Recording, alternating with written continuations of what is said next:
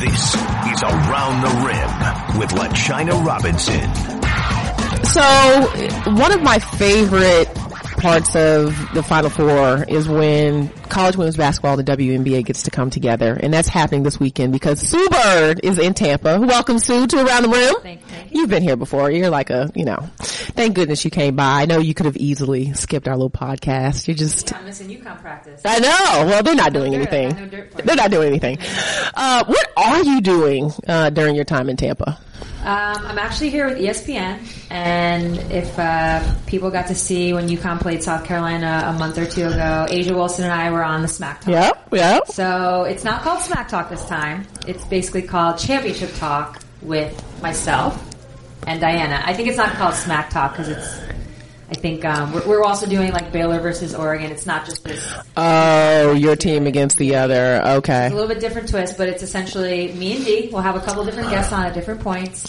And I think the vibe and the feel is hopefully just as if you were with us on the couch watching the game. I am already laughing because this is getting ready to be crazy. Now you've watched a lot of basketball with Diana. What is she going to be like? Just give us a little preview of what she's going to be like. Well, I was joking out there. It's like they should just call it group chat because we basically all have a little group chat that whenever UConn's playing, we're just all over it, chatting, saying, outlandish stuff. Right, what are you doing? So yeah, on air. Yeah.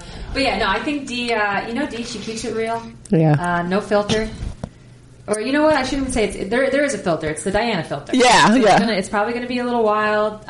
It's going to make you, chuckle. It's probably going to make you think a little bit. But at the end of the day, I think you'll be like, oh, she has a good point. Yeah. Well, I'll say this. I was surprised watching you because, when you think about Sue Bird, I think about strategy and analytics. And you were a little, worked up. You had an energy about you during that broadcast with Asia Wilson. I enjoyed it thoroughly. I actually turned off the main broadcast. I had to tell the way I was like, guys, I did not hear any of that. I was listening to Sue Bird and Asia Wilson.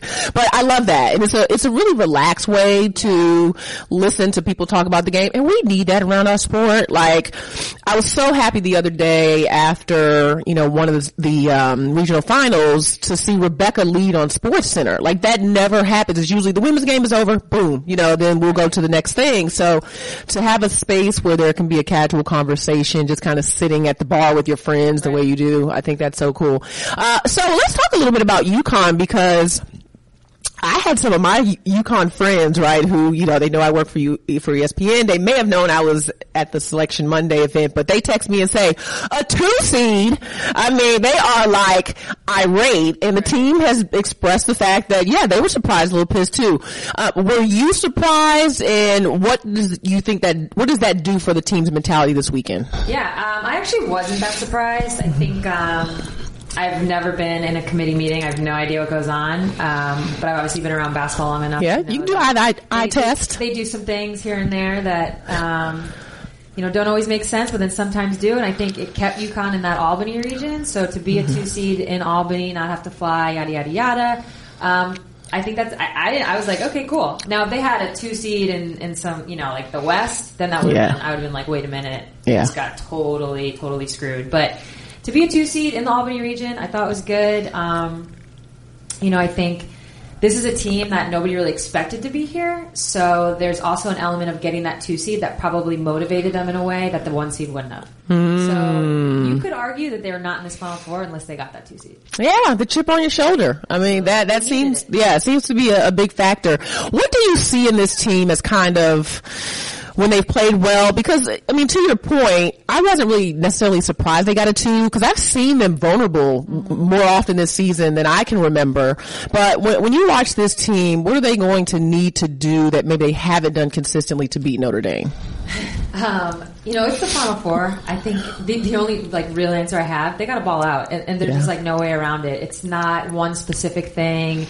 It's not they got to get to the free throw line or they got to stop their transition or whatever. It's not one specific thing. I think they just listen. They only play 6 players, and 4 of the 6 are probably going to have great games. Yeah, and that's just the end of the day. And they need to slow things down for Notre Dame, a team that scores a crap ton of points. They're going to have to do that.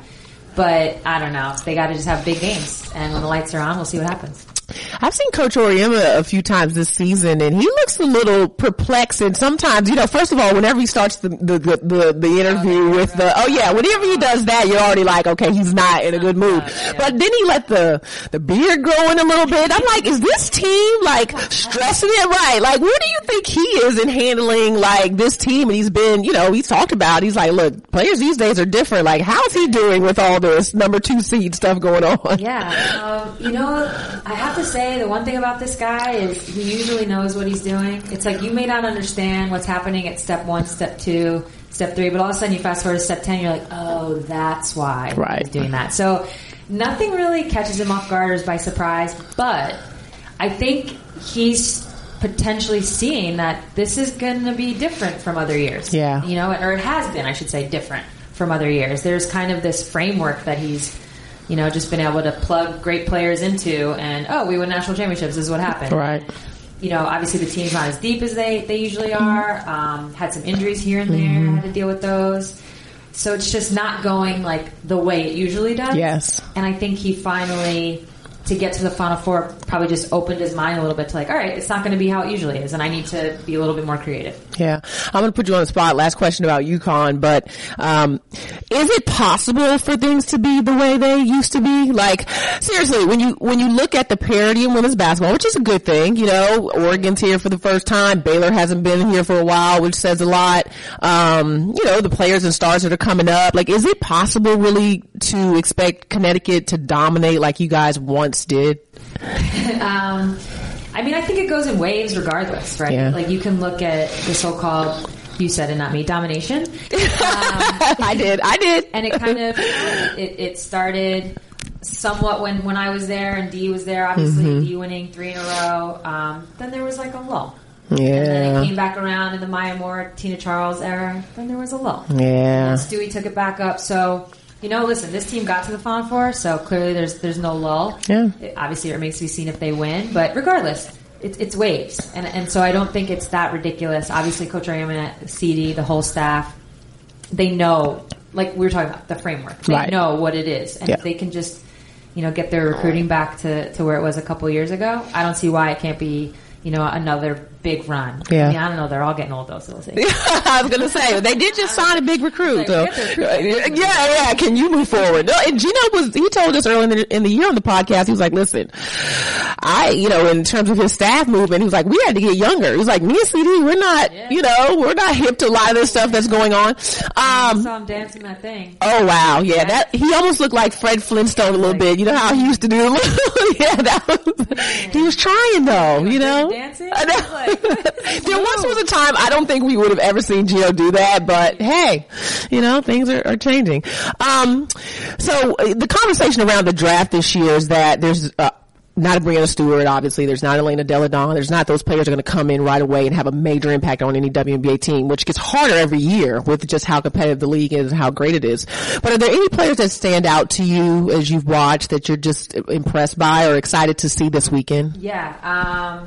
So I think my first thought is Asia Durr. I think she's just fun to watch. I think her game will translate. But you're right. It's not. There's not this like clear cut. We'll use Stewie because it's the most recent. There's not this like clear cut. This kid's coming in. She's going to be an all-star. She's going to probably maybe be an MVP within the first couple of years. Yeah. Have a huge impact on the team. There's not that. So my favorite would be Jackie Young, and obviously we don't know if she's going to come out yet. So Yes. To me, here's a player that like. I'm not saying she's going to be an all-star or anything like that. It's not about that. But she could come on a team and have impact right away. Whereas, I think if you're a star player, and not that Jackie Young's not a star on her team, but when you're like the go-to on a team, you're not necessarily going to be the go-to on your WNBA team. So do you know how to fit in otherwise? So if I had the number 1 pick, that would probably be my choice because I'm trying to Seattle's also in a position where we're trying to repeat. Yeah. So we need that kind of player. Yeah. That's who I would take 100%. Woo! You know what, Sue? I appreciate you coming on and blessing this podcast because, what seems to happen, and this is a trend that sometimes upsets me, right? Like when media and people vote for awards or we're keeping our eye on the landscape, we tend to give seniors an advantage, right? It's like, oh, it's her last year and that person can get something next year. Or another thing we do is like, like, we don't look at the numbers. Like, I'm a numbers person, right? So when I'm voting for my All-American team, I'm looking at what your shooting percentage is, like, what else do you do besides score? Like, I'm looking at all that stuff. And so Jackie Young was on my first team All-American. She's the only Notre Dame player that was on my first team All-American. But when you look at the numbers and how she played in big games and her efficiency, her consistency, and how she just was like steady. I mean, look at what she did the other night against Stanford. I was like, they just gave her the ball to everybody else to clear out. Like, it doesn't make sense unless you're really paying attention and you know basketball so well. But I'm curious to know what are the qualities that you see in her specifically in her game that you think really help. I mean, if you want to just look at from a number standpoint, anybody who can get a triple-double, that's saying just something about your ability. Yeah. Right? Yeah. We don't have to get specific. It's just you can fill up a stat sheet. To me, it actually has nothing to do with numbers, the reason why I like her. She's playing with some really good players and some players that are going to have the ball, are going to shoot the ball. She's surrounded by talent, and she knows how to fit into that. And that is a quality that not many people possess. It sounds simple, and it's not. Yeah. Like I was saying, when you're the go-to and the ball's in your hands all the time, it's okay, not easy, but you're probably going to play well. You're given every opportunity to play well. But the player that, doesn't have a lot of plays run for them or isn't the focal point of the offense, for a player like that, and that to me is Jackie, except when they do give her the ball and clear it out. Right, yeah. But for the most part, she's maybe not the number one or number two option. Yeah. But she's still able to fit in and be very, very productive and helps her team win. And that to me is where she could separate herself big time. Very, very interesting. So last question about the draft, and I'll move on. I feel like size, strength, athleticism matters, right? Like, even more so now than it ever did. Is that as great of a separator as I feel like? Like, obviously, if you're Sue Bird and you're athletic and smart and, all that stuff, then, you got it all. But, hey, I've seen you do some things, but, like, seriously, is that as big of a separator? Because you hear things like, whether it's Sabrina Ionescu and people not knowing if she is athletic enough, and that will translate. Like, is it really, I think it's a big separator, but you would know. No, it definitely is. I mean, but I think you can overcome it if you have other qualities, right? So if you are smart, and you're able to kind of get around things by using your head instead of your athleticism. I mean, honestly, I'm not trying to, but like that's definitely been my career, like as it's gone. Because as you get older, you're going to lose a step. Inevitable. But can you kind of get it, like either hide that or find ways around it? So I think it's tough because the league is so athletic that if you can't keep up in that way, sometimes it doesn't matter how smart you are. If you can't keep up to some extent, you're going to really struggle because that is just where it's trending. It just is. It seems like just the speed and quickness is like, I was looking at some of the post players in the college level and I'm like, boy, you're going to have to come out of that pick and roll a little faster. Like, the footwork. It's honestly, my favorite thing about the WNBA is like, it's literally blood in the water. The minute a rookie gets in that league, they might, if they're good and they got like something to their game, they're going to do a little something in that first month. By month 2, we all know what you're going to do. Yeah. And it's like the minute, or like, I don't know, where they want Kalani Brown. Yes. And the minute those girls check in the game, bring her out. Yep. Pick and roll.